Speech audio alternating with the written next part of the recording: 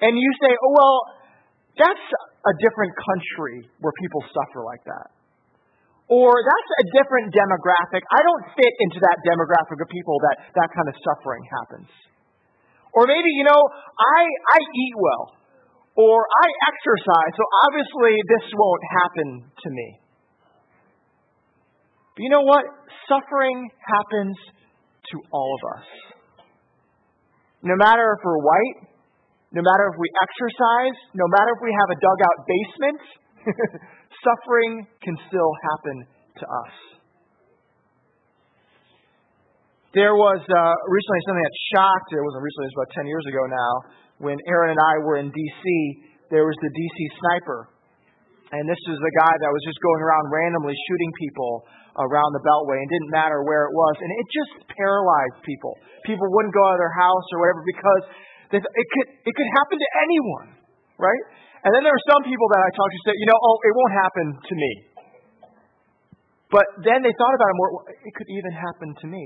And there was an article in the Washington Post, and this is what the article said. It said this about the D.C. sniper. It said, the fact is, staving off our own death is one of our favorite pastimes.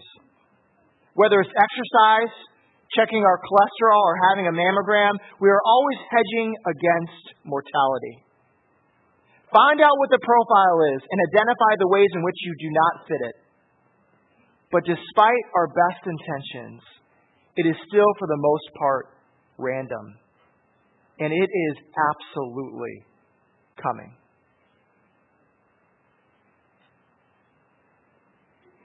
This whole book of Peter, aren't you sick of hearing about suffering over and over and over again? And you're like, oh yeah, that's great. 2,000 years ago, Asia Minor, exiles, aliens, early church. That's not us. That's not me. You can have your stories about suffering, Peter, but really when it comes to us in our situation, we are far removed. We are not like them. Why such an emphasis on suffering in Peter? Please hear me. This is my point this morning. Why such an emphasis on suffering? Because we all face it. It profoundly exposes who we really are. And lastly, suffering is at the crux of the Christian message. One, we all face it, exposes us. And lastly, suffering is at the crux of the Christian message. So let's look together at 1 Peter chapter 4, verses 12 through 19. Pay attention as we look to God's Word. Beloved, do not be surprised at the fiery trial when it comes upon you to test you as though something strange were happening to you. But rejoice insofar as you share Christ's sufferings, that you may also rejoice and be glad when His glory is revealed. If you are insulted for the name of Christ, you are blessed, because the Spirit of glory and of God rests upon you. But let none of you suffer as a murderer, or a thief, or an evildoer, or as a meddler.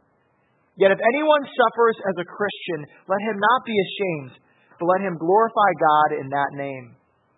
For it is time for judgment to begin at the household of God. And if it begins with us, what will be the outcome for those who do not obey the gospel of God? If the righteous is scarcely saved, what will become of the ungodly and the sinner? Therefore, let those who suffer according to God's will entrust their souls to a faithful Creator while doing good. The word of the Lord. Let's pray. Heavenly Father, let this word again transform us and change us, and let this idea of suffering not just go over our heads, but let us see that it will affect us all. And let this scripture, by the power of your Spirit, come to us in those moments, even in the times of preparation for it. We pray these things in your Son's name. Amen. Well, like I've said about 1 Peter, as we've been going through it in this winter and early spring, is that it is a what people say, the most concise letter about what it means to live the Christian life. The most concise letter in the New Testament of what it means to live the Christian life. And I like to call it the resume of the Christian, right? And we talked about what's on that resume throughout the book of 1 Peter. We've seen on that resume their background, their exiles, their aliens, people that have gone from Rome and found a new place in modern-day Turkey. And in this new community, they feel alienated. Also, we found that these people are chosen by God. They are called, the priesthood, the royal priesthood. They are said they have an inheritance that will never perish. On the resume, it says that you are hospitable, that you are loving, that you are forgiving, that you have these spiritual gifts, that you submit to authorities. These are all kind of things on that Christian resume. But then surrounding all that resume, or maybe what I'll call the red stamp on the resume. You know how they have those red stamps denied, boom, like that. Right? The red stamp that kind of stands out on that resume would be suffering. Ba-boom. So the first thing that anyone would see by looking at the Christian life would be that red stamp that says suffering. And the suffering that these people face was persecution from the outside for what they believed, for being different, for being a community that works against what the Roman Empire was about. They were people that were probably insulted. It's probably before the actual martyrdom of these Christians, but it was hard.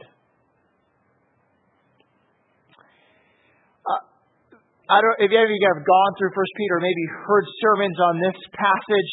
I think there are two ways. I'm going to go to application right away, so you know. There are two ways that people have applied this passage, and I think they're two equal and opposite errors, okay, of applying this passage. And one way of applying this passage is this. You say, we are like these people in Rome in the sense that we face the same kind of persecution in America today.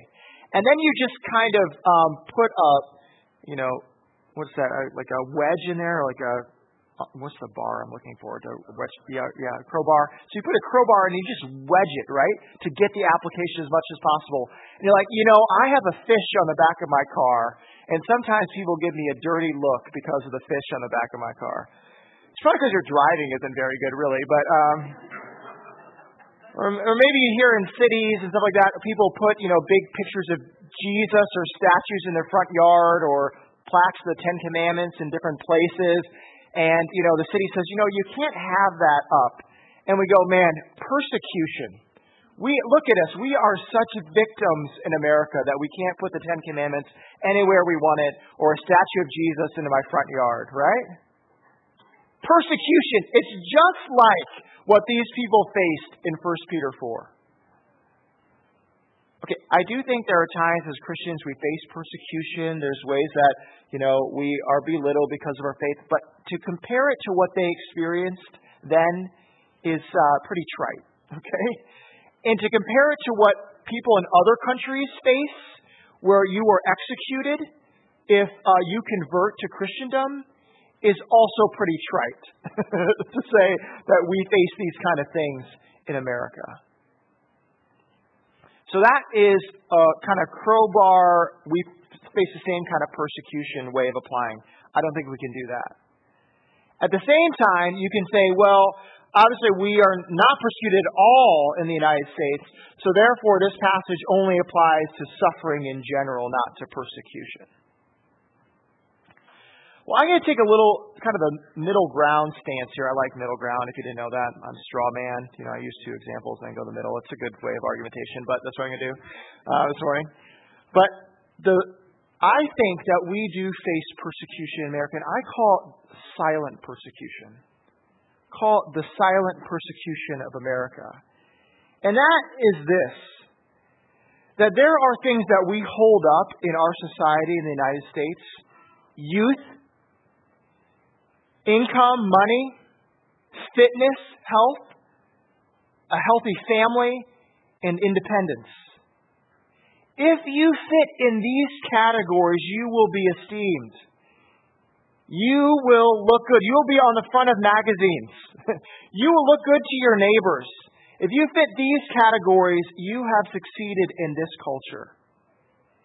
But if you're someone that doesn't fit into those categories, we will kind of put you off to the side.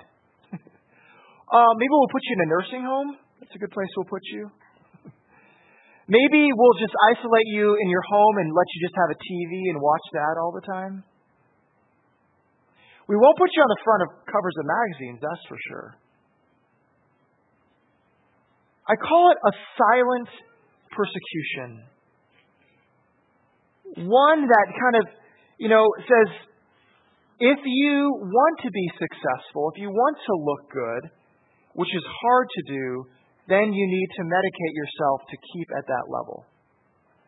And we've seen many people, whether it's movie stars, whether it's people that we know that are high functional, living in that way, but then they have to medicate themselves to stay at that level. I don't know what the medication looks like. It might look like alcohol. It might look like drugs. It might be just having to decompress for long times in front of the television. It might be other things like looking at pornography. There are just things that I need to do to keep at this high functioning rate to numb myself to get there. C.S. Lewis made a great illustration about this. He said, in Western culture, we have set up our rules in our society like this. We are all our own ship. And all our ships want to get to a certain land. And Western culture has said this: we will set up a society that if you run into someone else's ship, you're in trouble. Anyone can go to where they want to go. You can do what you want to do, just don't get in other people's ways. Okay? That's kind of the Western ideal. That's better than it was in Turkey, right? Because if you got in someone else's way, like Christians did, they were persecuted. That's not true today. Sure, you can have your Christian belief, you can have your other belief, that's fine. But once you run into someone else's ship, someone else's destination, that's when you're going to get in trouble. But Lewis said this. He said, there's also a problem, though. If you start not to have control of your own ship, if you start medicating yourself or whatever it might be, you start making choices that are really bad personally, you start to get out of control yourself. And then, that steering wheel or the rudder or whatever it might be, it loses control. And then what happens is you end up running to people anyway. And he says, the Christian message doesn't say, just stay in your own box, do what you can, don't run into anyone else. The Christian message says, the only way not to do that is to be cleansed from the inside. And in our society where we remove ourselves from pain and suffering, just look good, we are not allowing people to actually work through their pain and their suffering. And because of it, we are having a society of people that are out of control in their ships, and they're ending up running to other people anyway, or we're supporting them through the government or whatever it might be. Does that illustration make sense? I hope it does. John Piper, looking at this passage, said this, and I think it's good how we'll look at it, is that when we look at this passage, we're saying that God governs all suffering. Therefore, anything that comes into your life in the path of obedience is designed for persecution. This does not simply mean being persecuted for your faith, but suffering as being part of a fallen world. And again, Lewis says this: God whispers to us in our pleasure. He speaks in our conscience, but He shouts to us in our pain.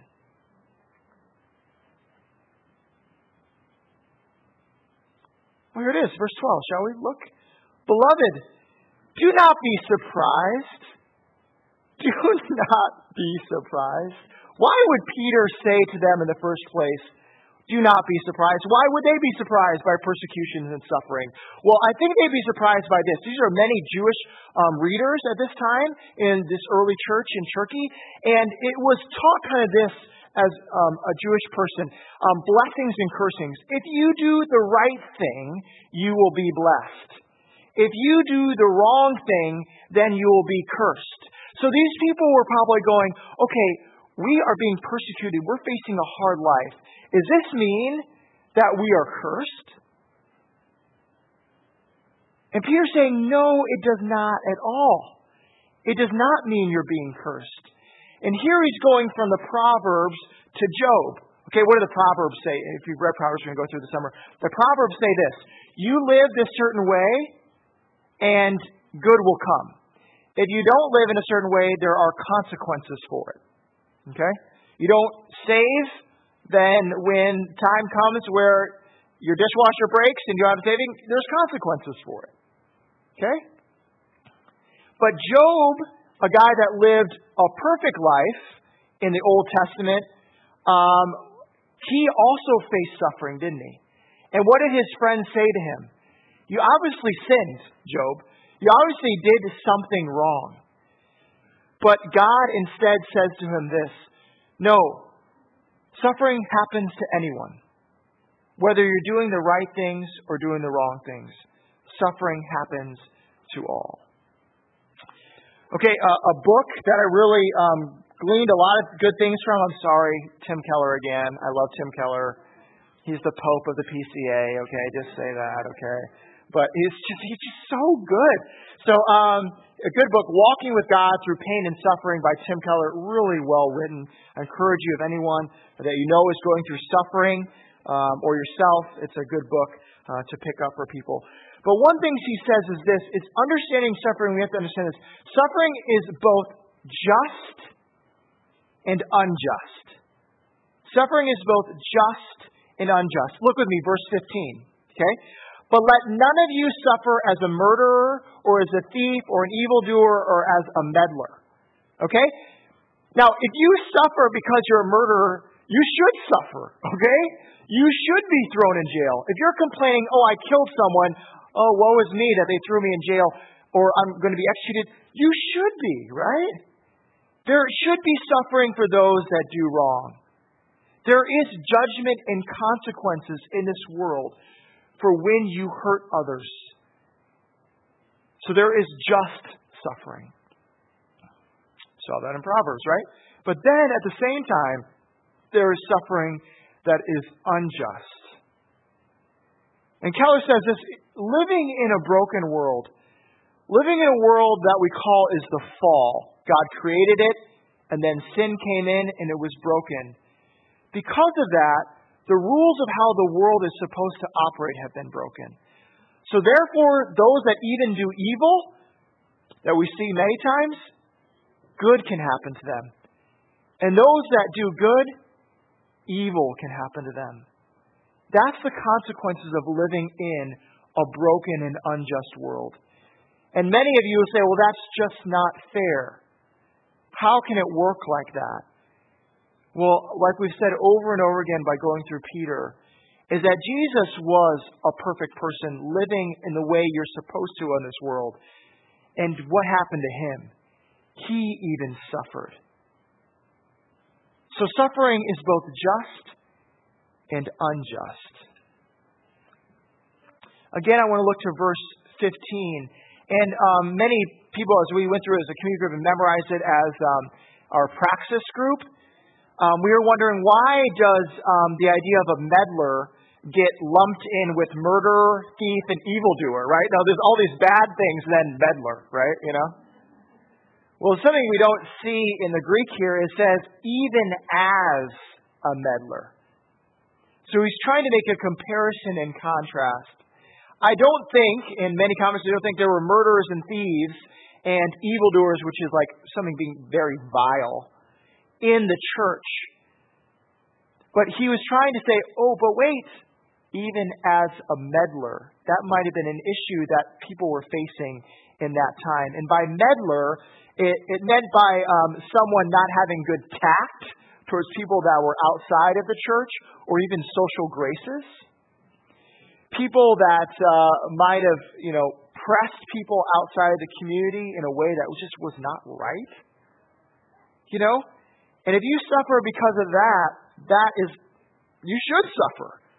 You should be having tact and grace and love to those outside yourselves rather than being someone that meddles or is seeking persecution. I think that is a good word for us in the United States and many that I've seen around. I think there are many people that like to go get persecuted on purpose, right? I am going to be the most rudest person to those that are not Christians. And then when people say you're a jerk, I'll say, oh, it's because I follow Jesus, right? No, it's just because you're a jerk, And then I am surprised, I'm not going to go too political, I am surprised when, with issues that are going on in our age today, when people raise up their hands and say, well, I'm a Christian, and look what rights they take away from me. Look, I can't stand for this anymore. And they play the victim role. Please hear me. We are not victims as Christians. And should we be surprised when we are victims? No. Why are we surprised when the world looks at us weird? Why are you surprised when we stand for things that are in the Bible that are different? Why do we throw up our hands? Oh, lawsuit time, litigation, let's go to court. Sometimes that's needed, yes. But many times we just say, I'm going to deal with this with grace and humility. Because I know, as a Christian, that's what I face. Okay?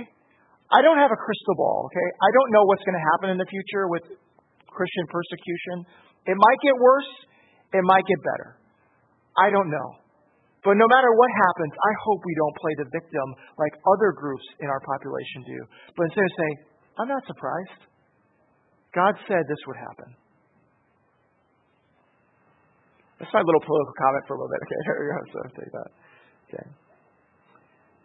But another time, suffering comes my way many times. And the thing is, even when suffering does come our way, how many of us are then surprised when it does? I know I am. When I suffer and go through pain, I go, why is this happening to me? And many times I ask a few questions or say a few things. Obviously, God is against me. Look at what He's done to me. He's obviously against me.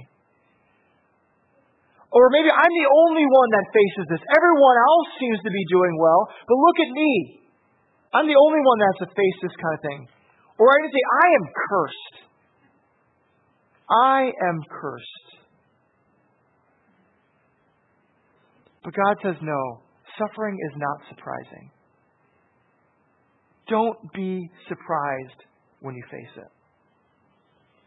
I gleaned many things from Aaron's grandfather, my mentor in high school, but one thing that I say often, even today, what he taught me was this. He lived a tough upbringing. His brother committed suicide. And he said to me, he said, Dan, was God surprised when my brother committed suicide? Is God surprised when suffering comes your way? No. God is not thrown off. God is not going, oh my word, I can't believe that happened. But He knew. He knew. And so we should then not be surprised when things had come our way, because He knew what was going to come. Going on. Looks at 12 and 13 here and go a little bit more. It says, when it comes upon you to test you as though something strange were happening to you. But rejoice insofar as you share Christ's sufferings, that you may also rejoice, be glad when His glory is revealed. And then it goes down, I'm going to look at verse 17. For it is time for judgment to begin at the household of God. here it's important, maybe sometimes we don't see it, but the same word that's judgment in verse 17 is the same word that is test in verse 12. It's the word krima, okay? To test, to judge. And you say, well, why is it being used different words there, okay? Well, it's this. In the Old Testament, what it's used, it's saying judgment would happen towards the temple or towards Jerusalem. And what God was saying at that time when judgment would happen at Jerusalem is God is trying to refine the people of Israel and saying, when suffering comes your way or persecution comes your way, and we saw that when we looked at Judges, who will you then go to? Who will you then trust? When you are pressed, when things that you truly desire more than me are taken away, who will you then trust in that moment? And what suffering does is suffering is a fire, a refining fire, that burns away everything and shows what you are truly after. And the church, one that says we acknowledge God and acknowledge Christ, when we are persecuted as a church, it is God putting the fire to us and saying, what do you truly trust in? And it's a good thing He's judging us first, because it is showing and He's saying what you believe in. So when the true judgment does come, we've already gone through those trials to say, yes, our assurance was in Jesus. Okay? So this is the time where I use the chicken soup from the soul illustration, right? Right? You guys remember those books? Some of you are too young for those books. Where they had the fun illustration, someone goes through pain and suffering, and then something happy happens at the end. Good thing you went through that, right? Is that what pastors do? They give those fun illustrations, right? Oh man, I love being melancholy sometimes. So take this illustration, okay? Chris Steinbarger, who's here a little while ago, shared the story about Elizabeth Elliot and her husband Jim Elliot, who was a missionary that was martyred in South America. And then she and the other wives went down there and ministered to the tribes, and they became Christians. Yay, it was amazing, great story, right? Well, Elizabeth Elliot also wrote a fictional book. And the fictional book was called No Graven Image. Okay? And it was kind of a story about what she faced before meeting Jim, of her own missionary journeys. And the fiction story tells about a missionary named Margaret. And the whole story talks about all the journey Margaret went through to become a missionary in South America. And all these trials and tribulations of becoming a missionary and doing it, and it's just going great. It's coming the right way. Learn this language, all these things, going to translate the Bible in a language that doesn't have the Bible. She finds a guy named Pedro that can do the translating for him. Only guy in the village that can do this. And she is skipping and hopping to Pedro's house in South America, ready to start translating the Bible. And saying, look at all these things that have come into place. God, you are so good. She gets there and Pedro says there's this infection in his leg. And she's been trained in some of these basic nursing things. And so she gives Pedro penicillin. And he has an allergic reaction to the penicillin. And right there, the one guy that could do the translation in this language didn't have it, dies. And all these villagers see this woman, what she did to Pedro, and say, what do they think about Christianity now, right? And then shortly after that, the story ends. It's a fiction story. Elizabeth Elliot got a lot of angry letters, okay? The book was downplayed by evangelicals, saying, how could you write such trash?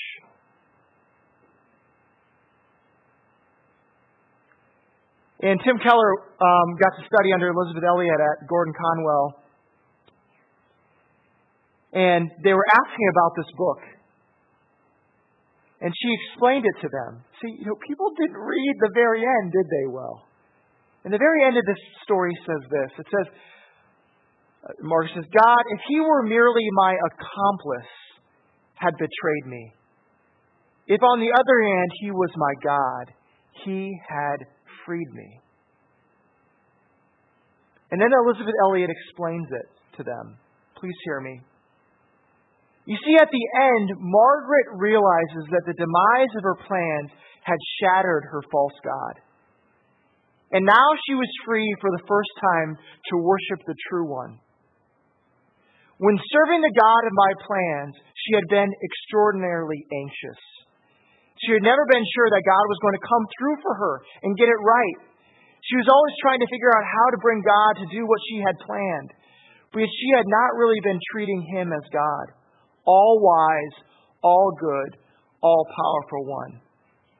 Now she had been liberated to put her hope not in her agendas and plans, but in God himself. If she could make this change, it would bring a rest and security she had never had.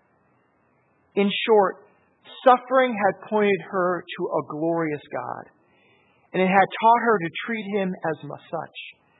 And when she did so, it freed her from the desperate, doomed, exhausting effort to seek to control all the circumstances of her life and those that she loved.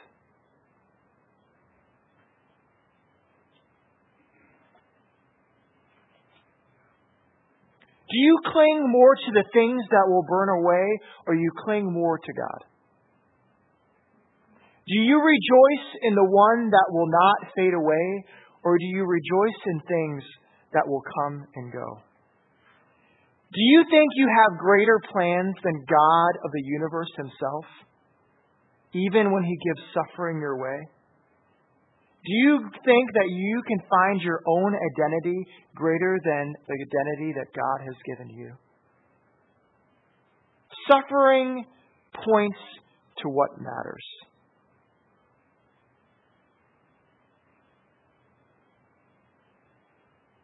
Oh man, I get in trouble saying these things, can't I? Right? God has a plan, right? God is sovereign, right? That's the word we use in our church, right? God is sovereign. He knows all. He's all good. So loaded. When you are suffering, it doesn't help very much. God is good. He has a plan. Let go. Let God. Hear me about the Christian gospel. What is held in parallel is this. God is both sovereign, but he is also a suffering God. Christianity, more than any other religion, is able to explain suffering and pain because at the very crux of the Christian message is a God who suffers. God is accomplishing the defeat of evil not in spite of suffering, agony, and loss, but through it. It is through suffering on the cross. It is through by Jesus living a perfect life and then receiving an unjust punishment that he is saving a suffering humankind.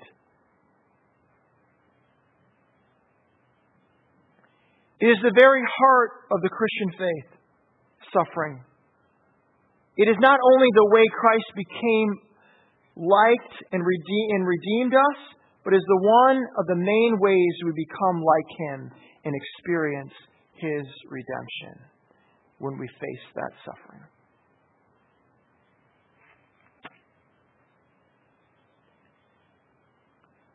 Oh man, this illustration is going to be good because I didn't know what was going to happen last night.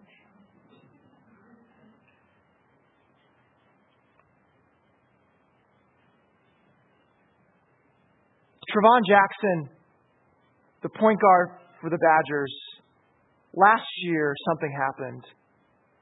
One guy got injured on the team who was supposed to be the point guard, and another guy just didn't play well. So here this sophomore kid was forced into the role as point guard for the UW Badgers. And it was a very difficult year for him. He talks about how he was mean, he was angry, he wanted to give up on basketball. To numb much of his pain, he drank and got drunk with his friends. And it was a hard year being thrust into that place. And then this last summer, a mentor came to him. And while he was practicing basketball with this mentor, every time after the practice, they started reading the scripture together. And Trevon Jackson, he gave his life to Christ this summer. And if you've read articles about this, Sam Decker and others say, this guy is changed. He is a changed person in how he's played this year and how he's acted towards us in grace and love and humility. And he always talks about Jesus. So it was the Ohio State game. And the Badgers are playing at the Kohl Center here in Madison. And Trevon Jackson got the last shot. And he missed the last shot. And his mom was sitting in the stands around Badger fans. And people didn't know it was his mom. And she said, I couldn't imagine the curses that came on my son. Swearing, yelling at, belittling of Trevon Jackson. And Trevon hears them too. And his mom says, Trevon, can you believe the kind of things they're saying about you? Can you believe what they say? And you do all this for the team and they say this about you? Do you know what Trevon said to his mom? How much more did my suffering Savior face? I'm crying about basketball, but you know what? That gives me encouragement. And a guy last night in the Final Four that took the last shot and missed. The Final Four. They can say, you know what? Give me all that suffering. Give me missing the last shot. And people say, you will remember that for the rest of your life that you missed the last shot. You know what I'll remember for the rest of my life? A Savior that died for me. That when He comes at the end, He has burned away all those other things to say, I know what will save me. Not making that shot, but believing in Him. Verse 19. Therefore, let those who suffer according to God's will entrust their souls to a faithful Creator while doing good. Therefore, when you suffer, when you're exposed, when you see the crux of the Christian message is Christ, when suffering does come your way, you can entrust your life to God and still do good, knowing what He has come your way, what Jesus has done. Let's pray. Heavenly Father, we are thankful for suffering. Thank you for putting those things in our way. Thank you for giving us physical ailments. Thank you for giving us hard times and hard relationships here in the church, that it would show us what you faced yourself and what we need to face in this world, so that one day suffering will be gone and this will be made new. We pray these things in your Son's name. There's an altar call in Presbyterian circles. Did you know that? There's a Presbyterian altar call. All you Baptists are going, oh, what? What's going on? And the altar call is this. When you come forward to take these elements, you are coming forward to say, I believe in Jesus. I trust in Him. I need His suffering so that I can be made renewed. You say, well, I never came forward for an altar call. Guess what? Every time you come forward for communion, you're coming forward for an altar call. You are saying, I accept and believe in Jesus. Do you? If you do, I would call you forward. I would say, partake. If you're not there yet, it's okay. Sit. There's some prayers there. But don't come in a way unworthy. Don't come saying, oh, I don't want to look bad. Okay? No. Come saying, I trust in Christ. I'm going to have people, I can call you out. Bill, if you'd help me, and Perry and Adam, Barter, would you help me to serve this morning?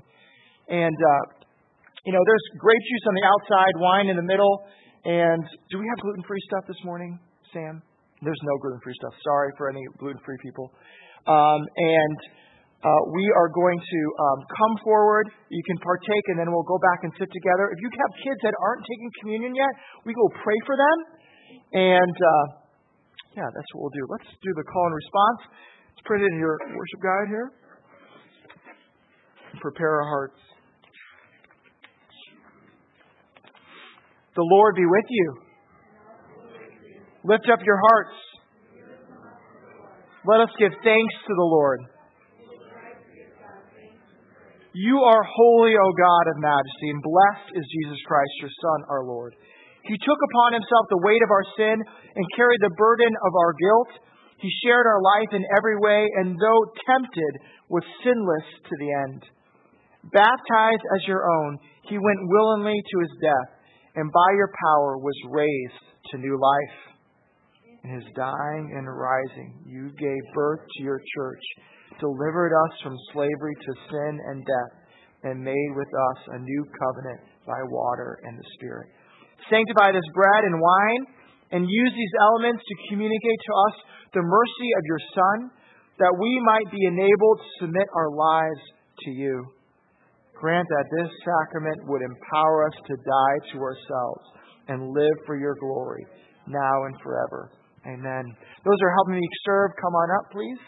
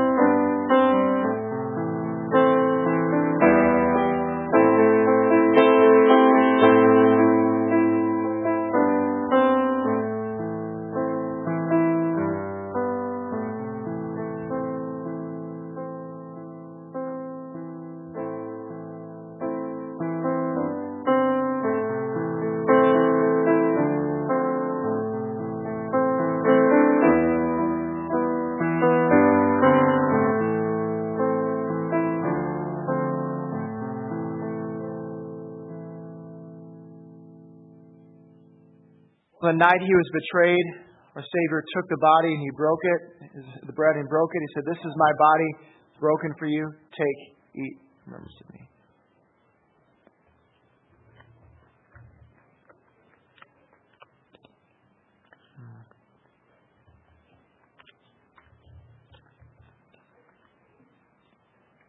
In the same manner, he took the cup and said, "This is the cup of the new covenant, shed for the remissions of sins of many. Take, drink."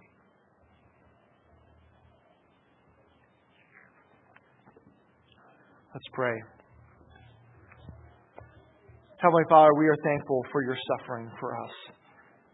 We are thankful that you are not a God that just says, whatever comes your way is what I do. But you are a God that came and lived among us. And you know what it's like to live this life in this broken world. And thank you for breaking the power of sin and making us new. We pray these things in your Son's name. Amen. Well, let's stand together and sing this last song together. It's a fitting song because it was written by a man right after he had lost his fiancée, had just died. And he wrote this song, "Oh, love that will not let me go."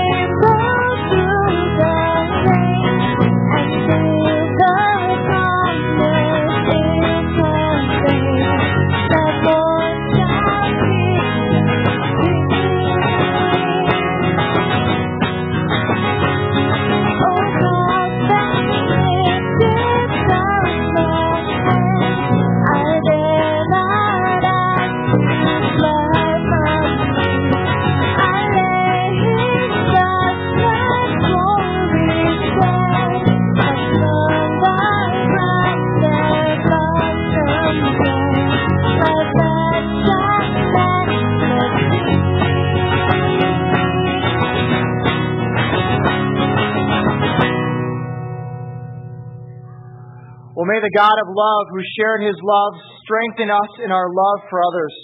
May the Son, who shared his life, grant us grace, that we might share our life. And may the Holy Spirit dwelling in us empower us to be only and always for others. And all God's people said, Amen. Go in peace.